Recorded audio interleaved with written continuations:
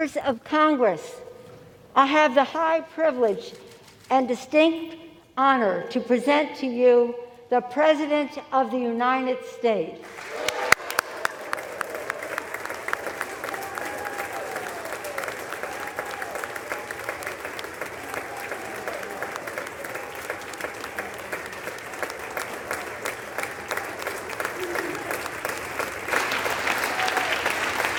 Thank you, thank you, thank you.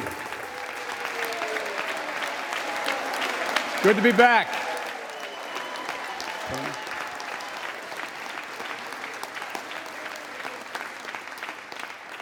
Mitch and Chuck will understand it's good to be almost home, down the hall.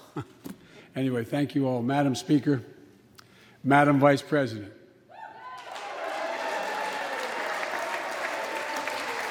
No president has ever said those words from this podium. No president has ever said those words, and it's about time.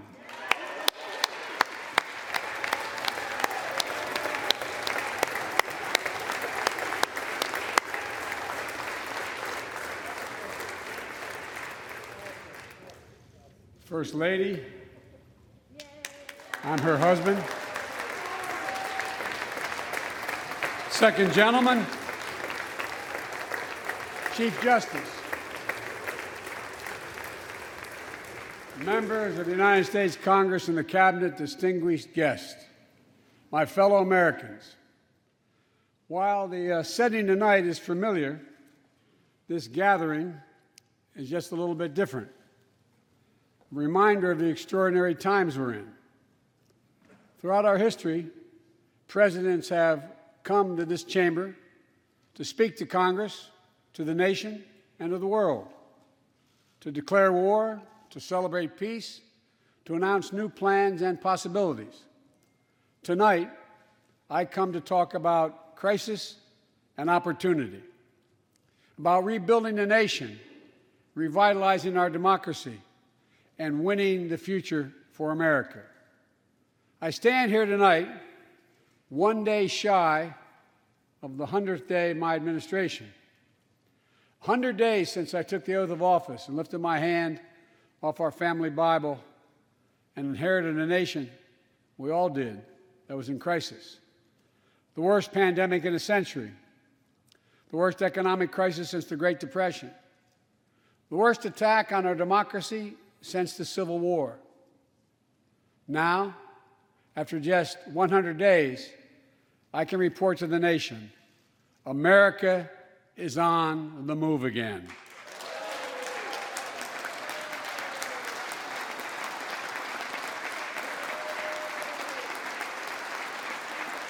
Turning peril into possibility, crisis to opportunity, setbacks into strength.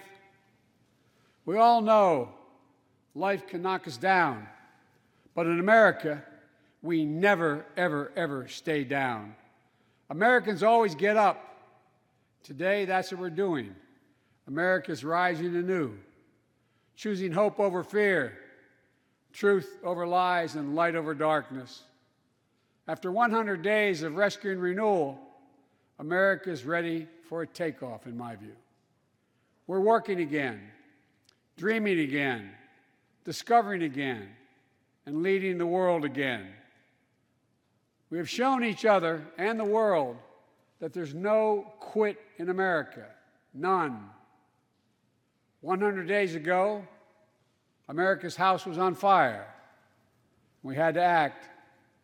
And thanks to the extraordinary leadership of Speaker Pelosi, Majority Leader Schumer, and the overwhelming support of the American people, Democrats, Independents, and Republicans, we did act. Together, we passed the American Rescue Plan, one of the most consequential rescue packages in American history. We're already seeing the results.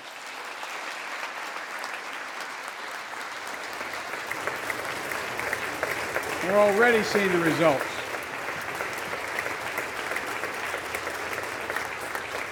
After I promised we'd get 100 million COVID-19 vaccine shots into people's arms in 100 days, We will have provided over 220 million COVID shots in those 100 days. Thanks to all the help of all of you.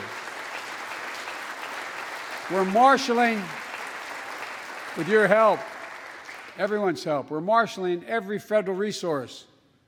We've gotten vaccines to nearly 40,000 pharmacies and over 700 community health centers where the poorest of the poor can be reached. We're setting up community vaccination sites, developing mobile units to get to hard-to-reach communities.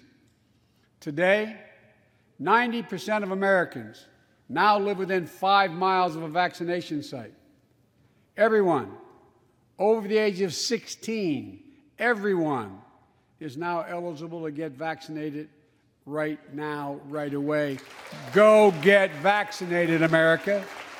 Go and get the vaccination. They're available. You're eligible now.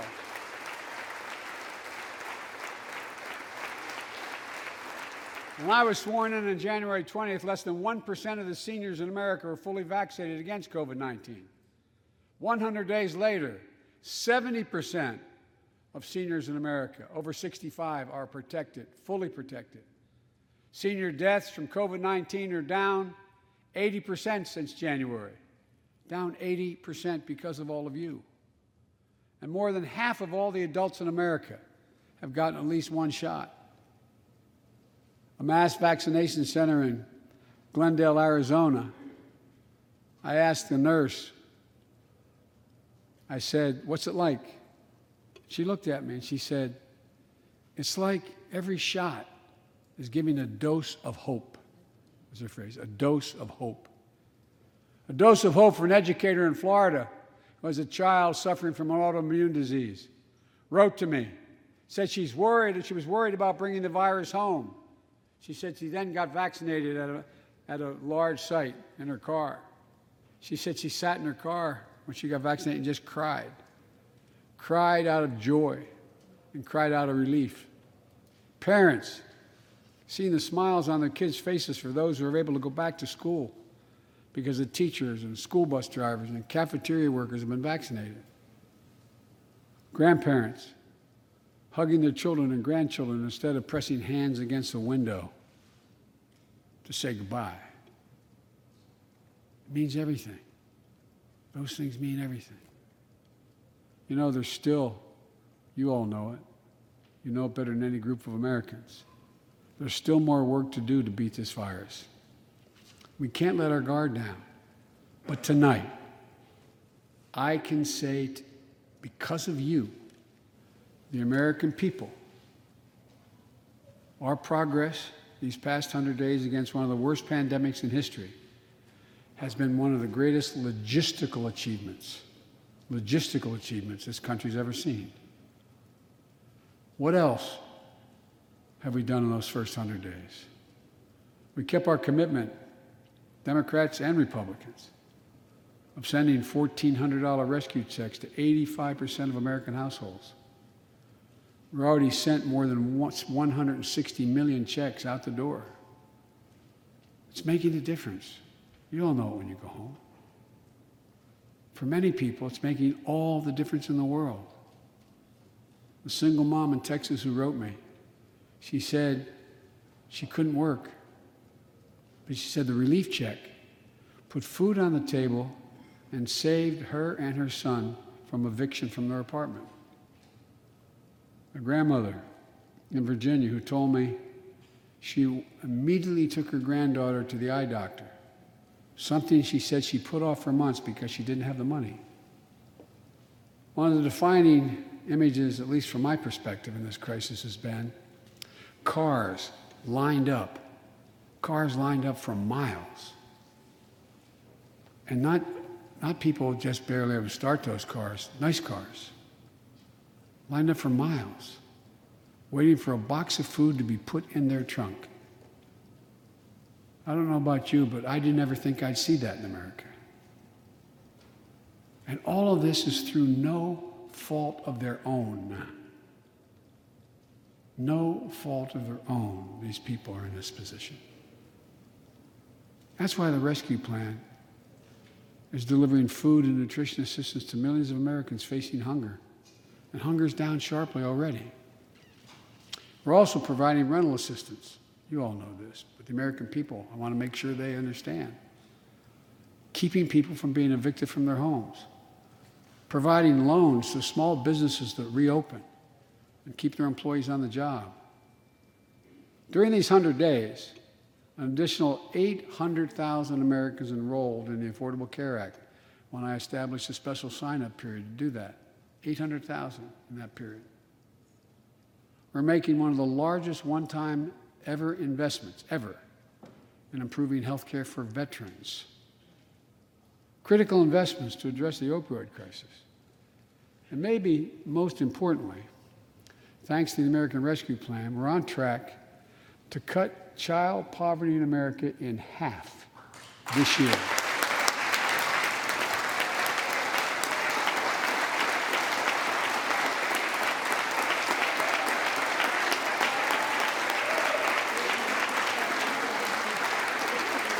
And in the process, while this was all going on, the economy created more than 1,300,000 new jobs in 100 days. More jobs in the first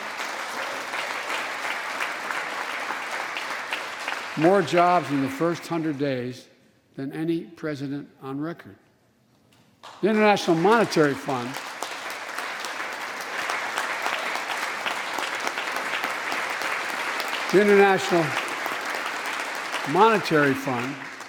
is now estimating our economy will grow at a rate of more than 6% this year.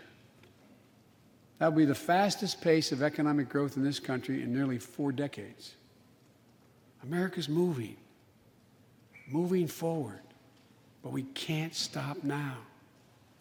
We're in competition with China and other countries to win the 21st century.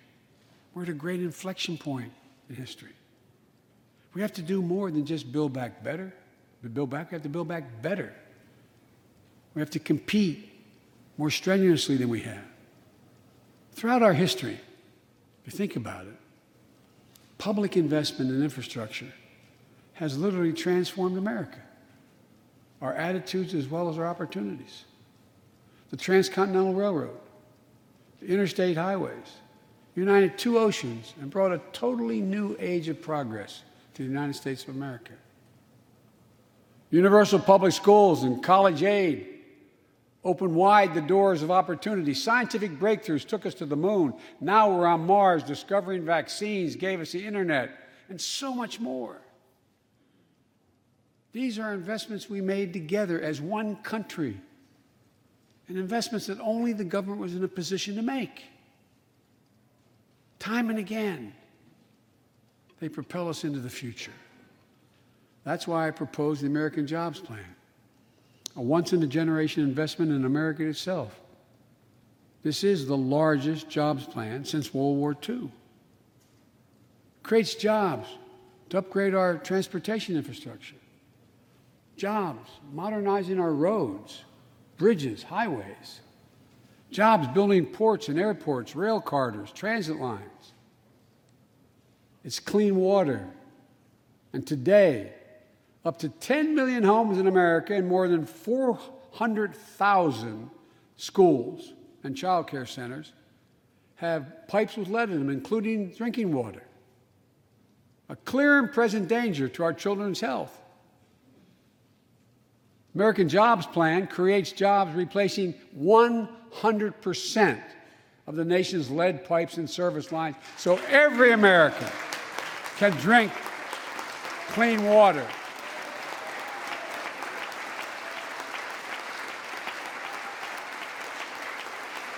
And in the process, it will create thousands and thousands of good-paying jobs. It creates jobs connecting every American with high-speed internet, including 35% of the rural America that still doesn't have it. This is going to help our kids and our businesses succeed in the 21st century economy. And I'm asking the Vice President to lead this effort, if she would, because I know it will get done. Creates jobs building a modern power grid. Our grids are vulnerable to storms, hacks, catastrophic failures with tragic results, as we saw in Texas and elsewhere during the winter storms. The American Jobs Plan will create jobs that lay thousands of miles of transmission lines needed to build a resilient and fully clean grid. We can do that. Look, the American Jobs Plan will help millions of people get back to their jobs and back to their careers. 2 million women have dropped out of the workforce during this pandemic. 2 million. And too often because they couldn't get the care they needed to care for their child or care for an elderly parent who needs help. 800,000 families are on the Medicare waiting list right now to get home care for their aging parent or loved one with disability. If you think it's not important, check out in your own district, Democrat or Republican, Democrat or Republican voters. Their great concern, almost as much as their children, is taking care of an elderly loved one who can't be left alone. Medicaid contemplated it, but this plan is going to help those families and create jobs for our caregivers with better wages and better benefits, continuing a cycle of growth. For too long, we've failed to use the most important word when it comes to meeting the climate crisis: jobs. Jobs. Jobs.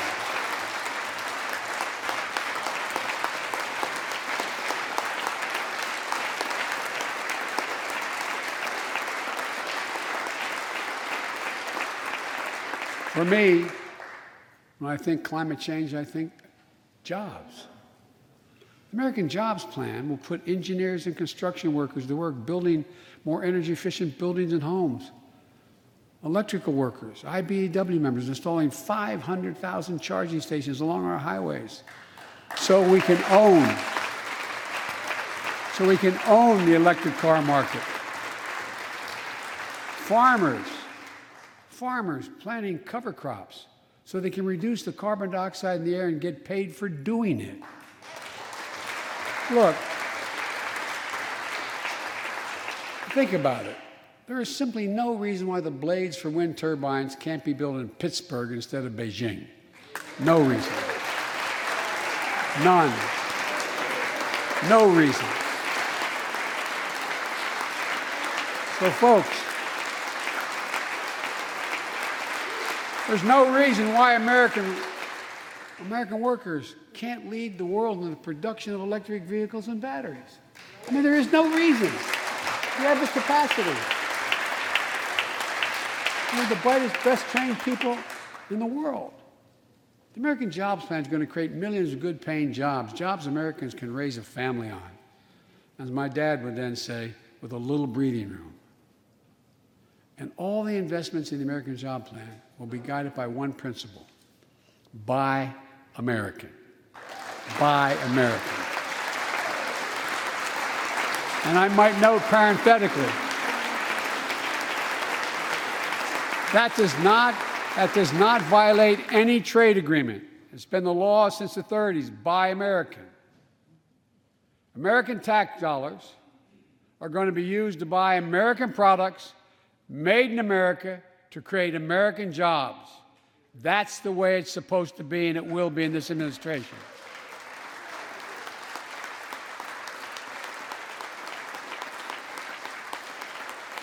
And I made it clear to all my cabinet people, their ability to give exemptions has been strenuously limited. It will be American products. Now, I know some of you at home are wondering whether these jobs are for you. So many of you, so many of the folks I grew up with, feel left behind, forgotten, in an economy that's so rapidly changing. It's frightening. I want to speak directly to you, because you think about it. That's what people are most worried about. Can I fit in? Independent experts estimate the American Jobs Plan will add millions of jobs and trillions of dollars to economic growth in the years to come. It is an 8-year program. These are good-paying jobs that can't be outsourced. Nearly 90% of the infrastructure jobs created in the American Jobs Plan do not require a college degree. 75% don't require an associate's degree. The American Jobs Plan is a blue-collar blueprint to build America.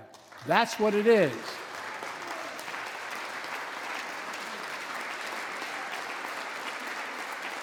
And it recognizes something I've always said in this chamber and the other. Good guys and women on Wall Street, but Wall Street didn't build this country. The middle class built the country, and unions built the middle class. So that's why I'm calling on Congress to pass Protect the Right to Organize Act, the PRO Act, and send it to my desk so we can support the right to unionize. And by the way, while you're thinking about sending things to my desk, let's raise the minimum wage to $15. No one working 40 hours a week, no one working 40 hours a week should live below the poverty line. We need to ensure greater equity and opportunity for women. And while we're doing this, let's get the Paycheck Fairness Act to my desk as well, equal pay. It's been much too long. And if you wonder whether it's too long, look behind me. And finally, the American Jobs Plan will be the biggest increase in non-defense research and development on record. We'll see more technological change, and some of you know more about this than I do. We'll see more technological change in the next 10 years than we saw in the last 50. That's how rapidly artificial intelligence and so much more is changing. And we're falling behind the competition with the rest of the world.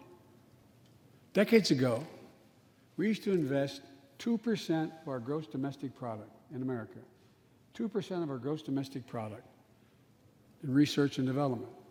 Today, Mr. Secretary, that's less than 1%.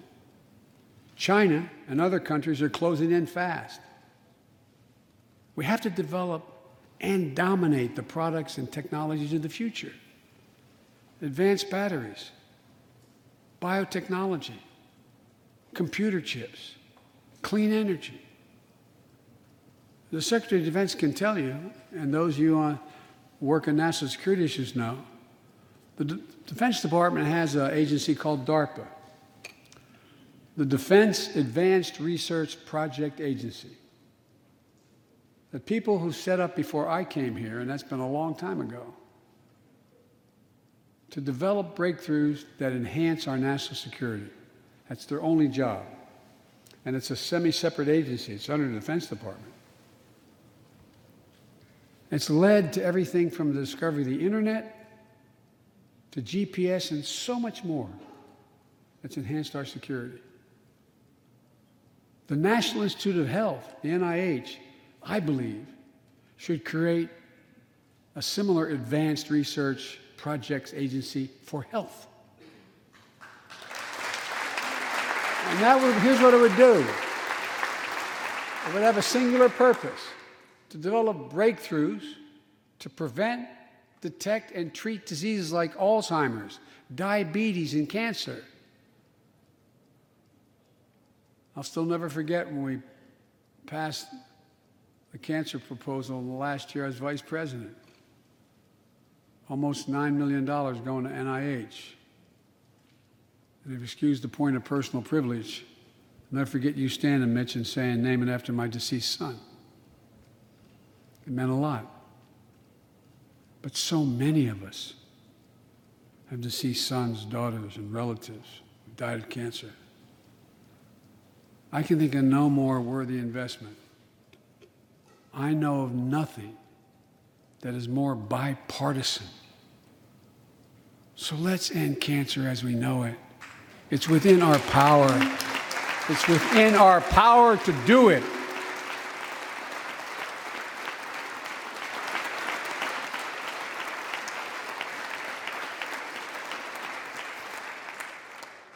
Investments in jobs and infrastructure like the ones we're talking about have often had bipartisan support in the past. Vice President Harris and I met regularly in the Oval Office with Democrats and Republicans and discussed the jobs plan. And I applaud a group of Republican senators who just put forward their own proposal. So let's get to work. I wanted to lay out before the Congress my plan before we got into the deep discussions. I'd like to meet with those who have ideas that are different, they think are better. I welcome those ideas. But the rest of the world is not waiting for us. I just want to be clear. From my perspective, doing nothing is not an option.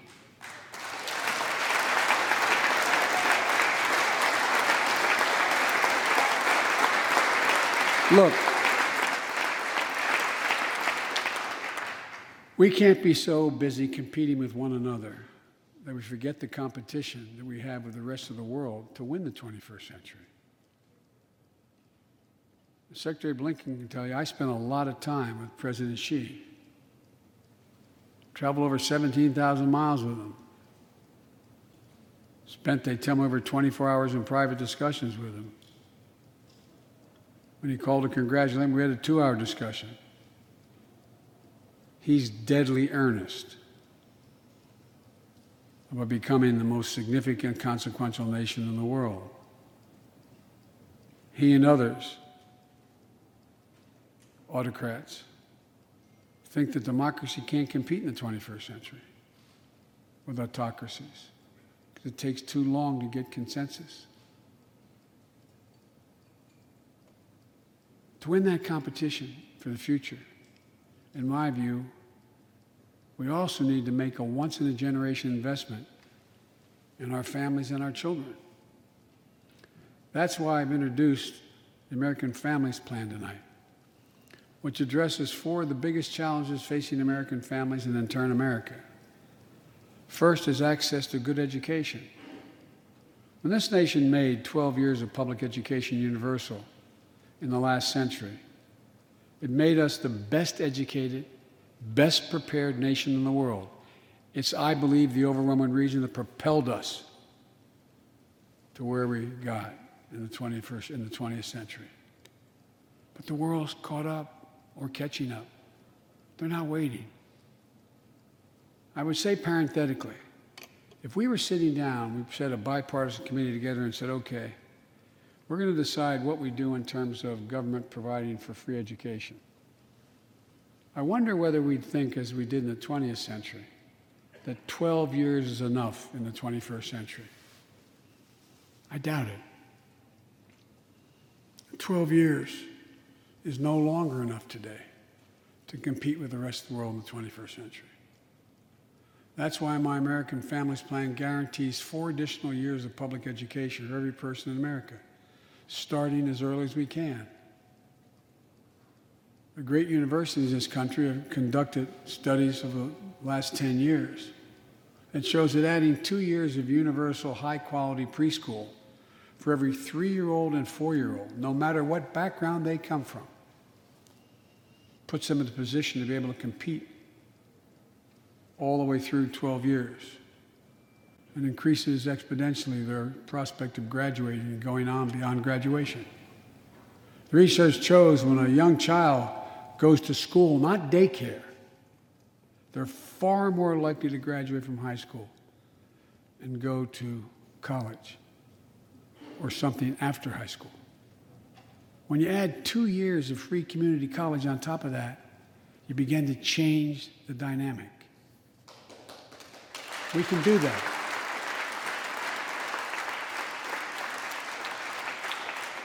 And we'll increase Pell Grants and invest in historical black colleges and universities, tribal colleges, minority-serving institutions.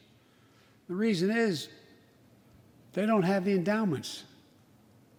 But their students are just as capable of learning about cybersecurity, just as capable of learning about metallurgy, all the things that are going on that provide those jobs of the future. Jill is a community college professor who teaches today as First Lady. She's long said,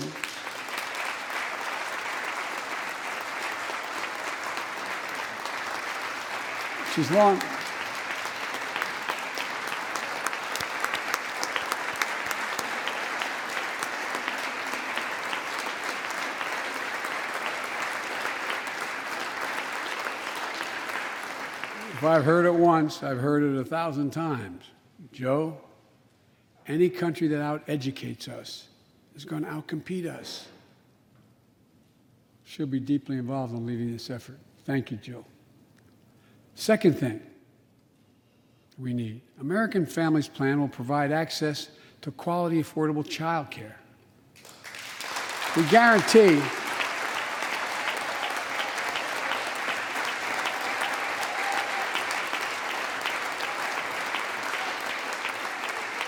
when I'm proposing the legislation, we guarantee that low and middle income families will pay no more than 7% of their income for high-quality care for children up to the age of 5. The most hard-pressed working families won't have to spend a dime. Third, the American Families Plan will finally provide up to 12 weeks of paid leave and medical leave, family medical leave. We're one of the few industrial countries in the world. No one should have to choose between a job and a paycheck, or taking care of themselves and their loved ones, or parent or spouse or child. And fourth, the American Family Plan puts directly into the pockets of millions of Americans. In March, we expanded tax credit for every child in a family, up to $3,000 per child if they're under 6 years of age. Over 6 years of age, and $3,600 for children over 6 years of age. With 2 parents, 2 kids, that's $7,200 in the pockets that are going to help take care of your family. And that will help more than 65 million children and help cut child care poverty in half. And we can afford it.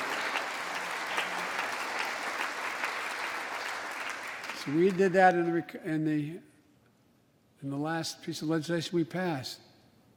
But let's extend that child care tax credit at least through the end of 2025.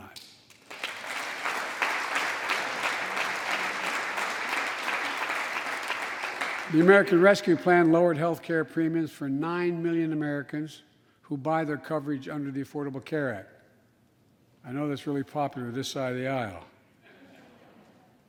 But let's make that provision permanent so their premiums don't go back up.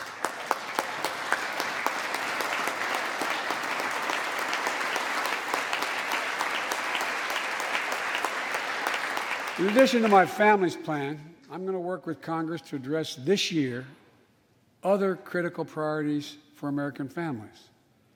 The Affordable Care Act has been a lifeline for millions of Americans, protecting people with pre-existing conditions, protecting women's health, and the pandemic has demonstrated how badly it's needed. Let's lower deductibles for working families on the Affordable Care Act. And let's lower prescription drug costs. We know how to do this.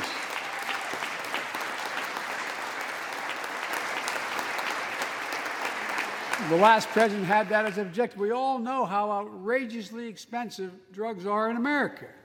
In fact, we pay the highest prescription drug prices of anywhere in the world, right here in America.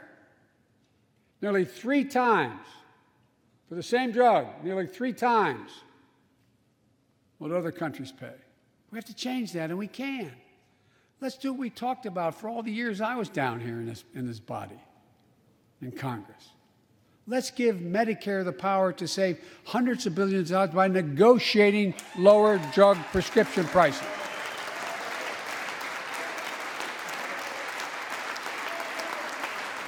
And by the way, it won't just help people on Medicare. lower prescription drug costs for everyone. And the money we save, which is billions of dollars, can go to strengthen the Affordable Care Act and expand Medicare coverage benefits without costing taxpayers an additional penny. It's within our power to do it. Let's do it now.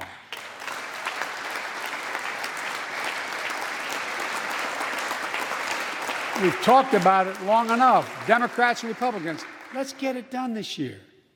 This is all about a simple premise. Health care should be a right, not a privilege in America.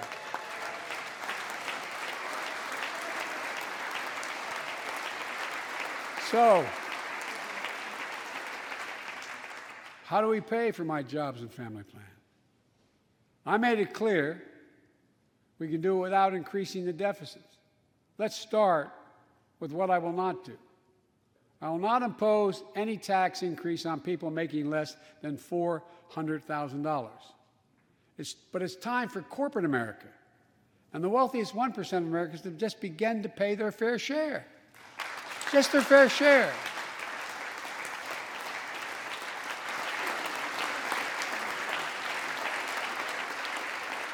Sometimes I have arguments with my friends in the Democratic Party.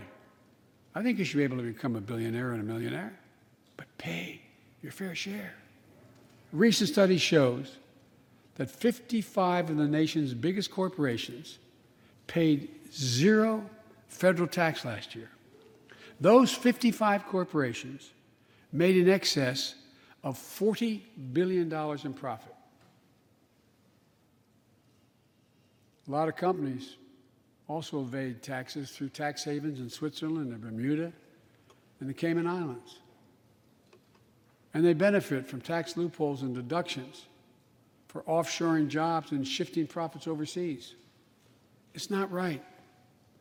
We're going to reform corporate taxes so they pay their fair share and help pay for the public investments their businesses will benefit from as well.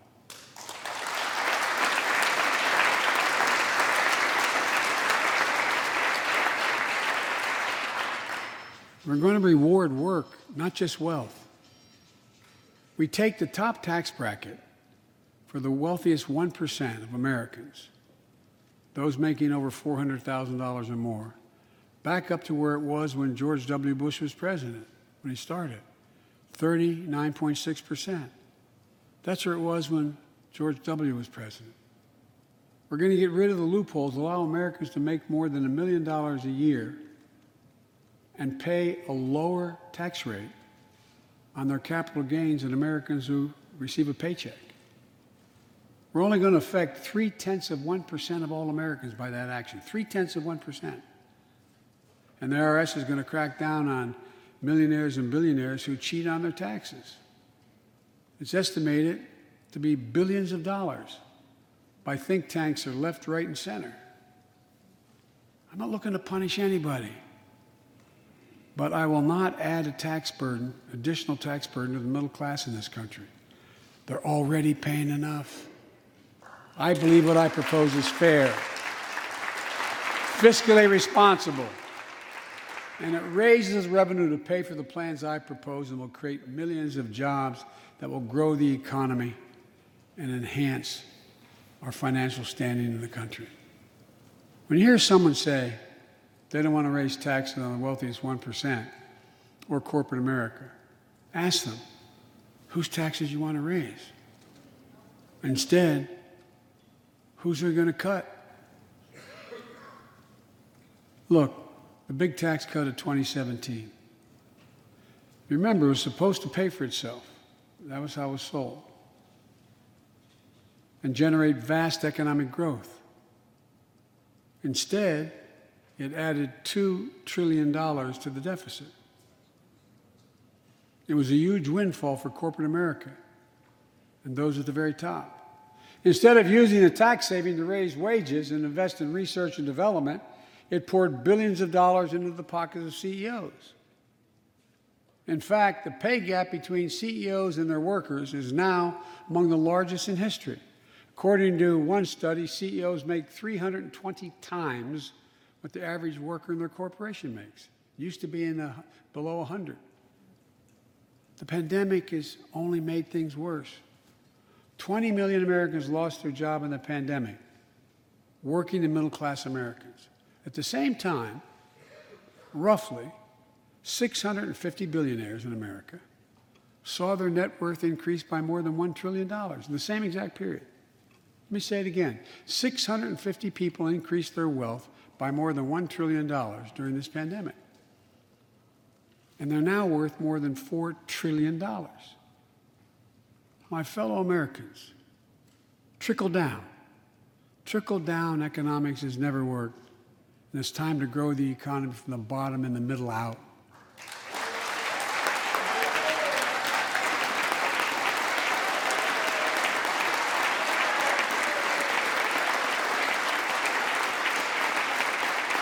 You know, there's a broad consensus of economists left, right, and center, and they agree what I'm proposing will help create millions of jobs and generate historic economic growth. These are among the highest values investments we can make as a nation. I've often said our greatest strength is the power of our example, not just the example of our power. In my conversations with world leaders, and I've spoken to over 38, 40 of them now, I've made it known that America's back. And you know what they say? The comment I hear most of all from them? So they say, we see America's back, but for how long? But for how long? My fellow Americans, we have to show not just that we're back, but that we're back to stay, and that we aren't going to go it alone. We're going to do it by leading with our allies. No one nation can deal with all the crises of our time, from terrorism to nuclear proliferation, mass migration, cybersecurity, climate change, as well as what we're experiencing now, pandemics. There's no wall high enough to keep any virus out. And our own vaccine supply, as it grows to meet our needs, and we're meeting them, will become an arsenal for vaccines for other countries, just as America was an arsenal for democracy for the world, and in consequence influence the world.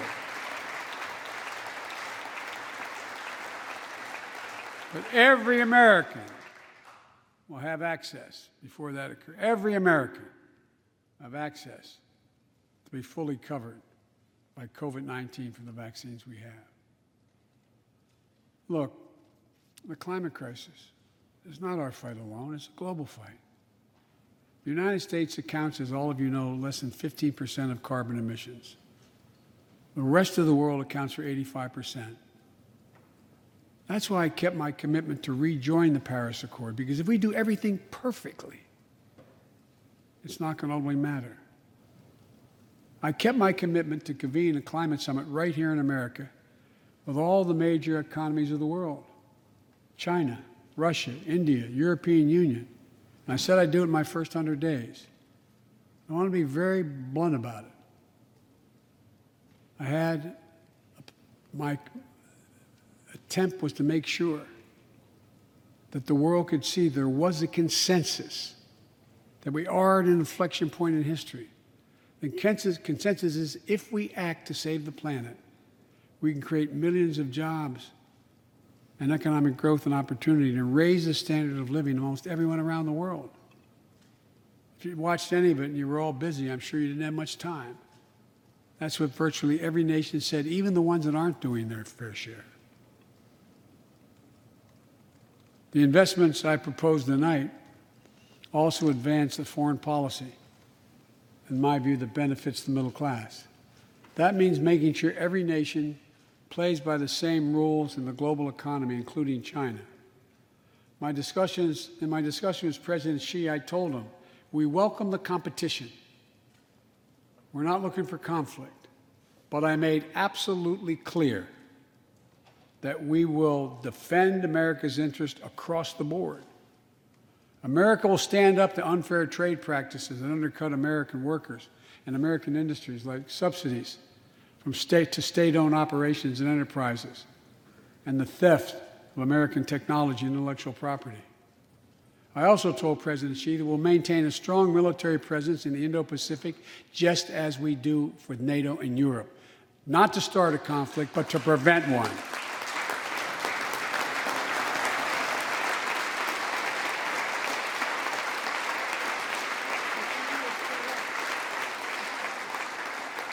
I told them what I've said to many world leaders, that America will not back away from our commitments, our commitment to human rights and fundamental freedoms and to our alliances. And I pointed out to him, no responsible American president could remain silent when basic human rights are being so blatantly violated. An American president has to represent the essence of what our country stands for. America is an idea, the most unique idea in history. We are created, all of us, equal. It's who we are. And we cannot walk away from that principle and, in fact, say we're dealing with the American idea. With regard to Russia, I know it concerns some of you, but I made very clear to Putin that we're not going to seek escalation, but their actions will have consequences if they turn out to be true, and they turned out to be true. So I responded directly and proportionately to Russia's interference in our elections and the cyber attacks on our government and our business. They did both of these things, and I told them we would respond, and we have. But we can also cooperate when it's our mutual interest. We did it when we extended the New START Treaty on nuclear arms, and we're working to do it on climate change. But he understands we will respond. On Iran and North Korea, nuclear programs that present serious threats to American security and the security of the world. We're going to be working closely with our allies to address the threats posed by both of these countries through diplomacy as well as stern deterrence. And American leadership means ending the forever war in Afghanistan. We have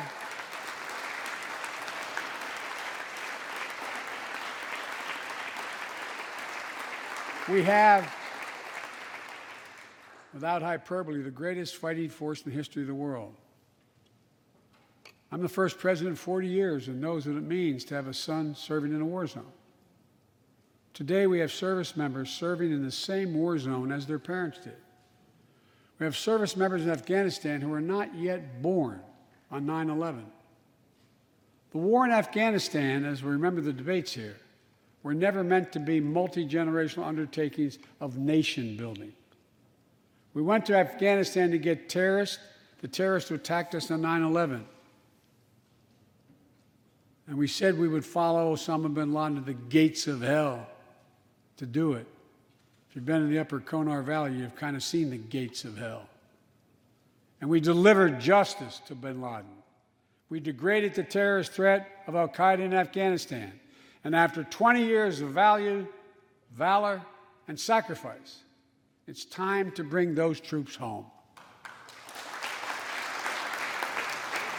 Look,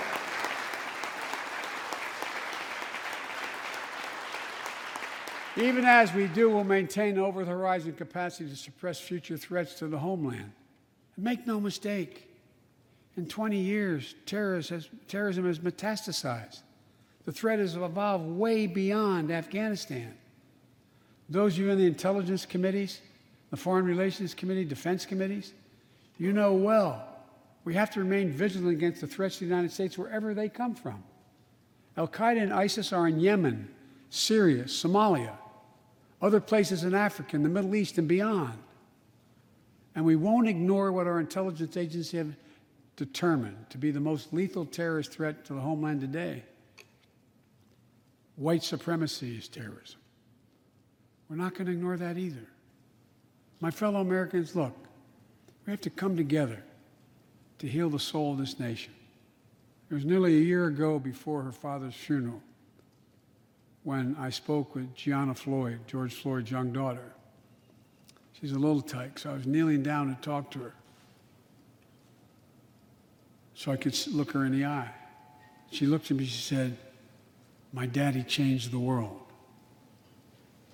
Well, after the conviction of George Floyd's murderer, we can see how right she was if we have the courage to act as a Congress. We've all seen the knee of injustice on the neck of Black Americans. Now's our opportunity to make some real progress. The vast majority of men and women wearing a uniform and a badge serve our communities, and they serve them honorably. I know them. I know they want.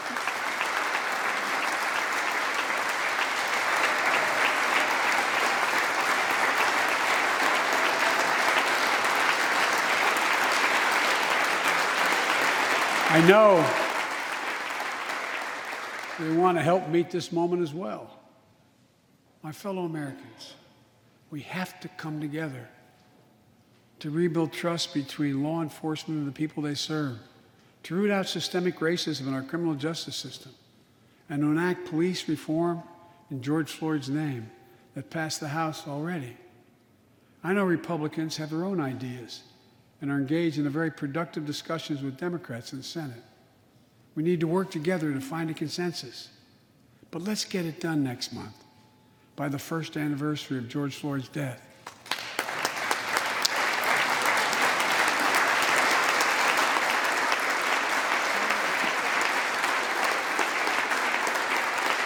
The country supports this reform, and Congress should act.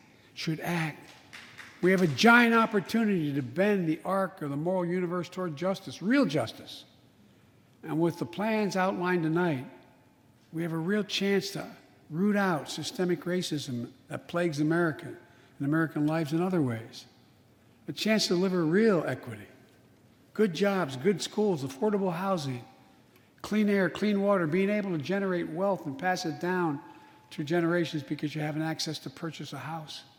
Real opportunities in the lives of more Americans, Black, white, Latino, Asian Americans, Native Americans. Look, I also want to thank the United States Senate for voting 94-1 to pass the COVID-19 Hate Crimes Act to protect Asian American and Pacific Islanders. You acted decisively. You can see on television the viciousness of the hate crimes we've seen over the past year and for too long. I urge the House to do the same and send that legislation to my desk, which I will gladly, anxiously sign. I also hope Congress will get to my desk the Equality Act to protect LGBTQ Americans. To all transgender Americans watching at home, especially young people, you're so brave. I want you to know your president has your back. Another thing, let's authorize the Violence Against Women Act, which has been law for 27 years.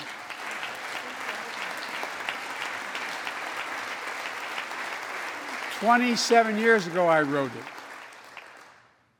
It'll close the act that has to be authorized now, will close the boyfriend loophole to keep guns out of the hands of abusers. The court order said this is an abuser. You can't own a gun.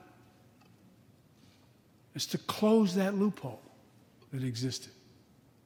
You know, it's estimated that 50 women are shot and killed by an intimate partner every month in America. 50 a month. Let's pass it and save some lives.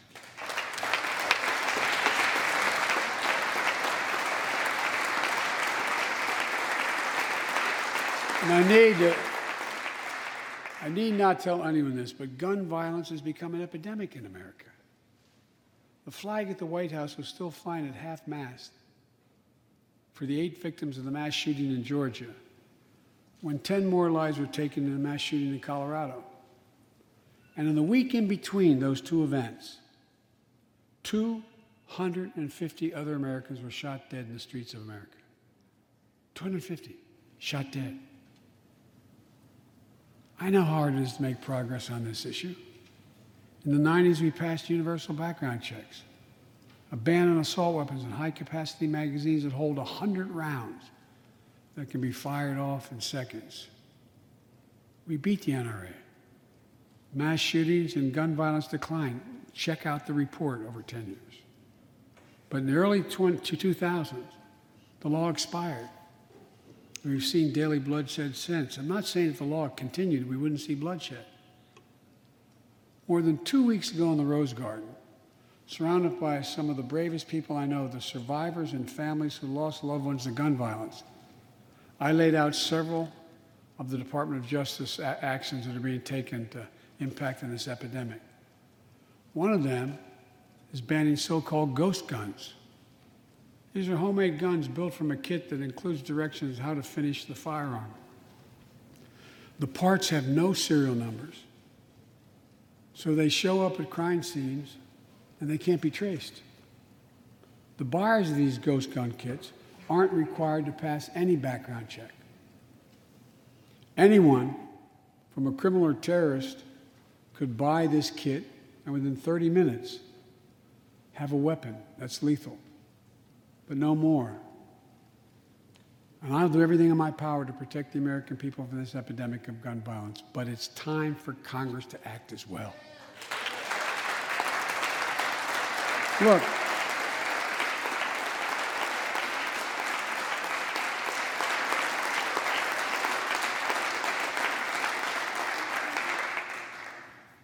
I don't want to become confrontational, but we need more Senate Republicans to join the overwhelming majority of Democratic colleagues and close the loopholes required in background check purchases of guns.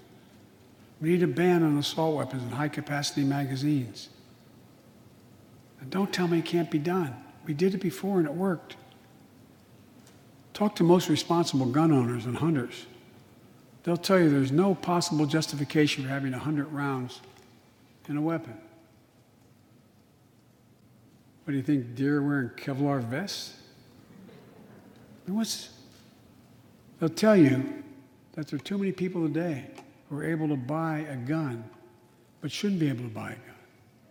These kinds of reasonable reforms have overwhelming support from the American people, including many gun owners. The country supports reform, and Congress should act. This shouldn't be a red or blue issue. And no amendment to the Constitution is absolute. You can't yell fire in a crowded theater. From the very beginning, there were certain guns, weapons, that could not be owned by Americans. Certain people could not own those weapons ever. We're not changing the Constitution. We're being reasonable. I think this is not a Democrat or Republican issue. I think it's an American issue. And here's what else we can do. Immigration has always been essential to America. Let's end our exhausting war over immigration. For more than 30 years, politicians have talked about immigration reform, and we've done nothing about it. It's time to fix it. On day one of my presidency, I kept my commitment and sent a comprehensive immigration bill to the United States Congress. If you believe we need to secure the border, pass it because it has a lot of money for high-tech border security. If you believe in a pathway to citizenship, pass it. There's over 11 million undocumented folks, the vast majority of here overstaying visas. Pass it. We can actually, if you actually want to solve a problem, I've sent a bill to take a close look at it. We also have to get at the root problem of why people are fleeing, particularly to our southern border from Guatemala, Honduras, and El Salvador. The violence, the corruption, the gangs, the political instability, hunger, hurricanes, earthquakes, natural disasters. When I was president, when I was vice president, the president asked me to focus on providing help needed to address the root causes of migration. And it helped keep people in their own countries instead of being forced to leave. The plan was working, but the last administration decided it was not worth it. I'm restoring the program and asked Vice President Harris to lead our diplomatic effort to take care of this. I have absolute confidence she'll get the job done. Now look, if you don't like my plan, let's at least pass what we all agree on. Congress needs to pass legislation this year to finally secure protection for dreamers, the young people who've only known America as their home. And permanent protection for immigrants who are here on temporary protective status who came from countries beset by man-made and natural-made violence and disaster, as well as a pathway to citizenship for farm workers who put food on our tables. Look, immigrants have done so much for America during this pandemic and throughout our history. The country supports immigration reform. We should act. Let's argue over it. Let's debate it. But let's act. And if we truly want to restore the soul of America, we need to protect the sacred right to vote. Most people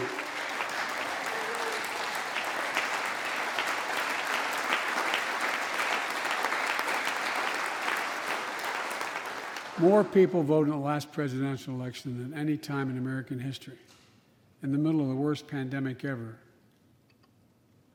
It should be celebrated. Instead, it's being attacked.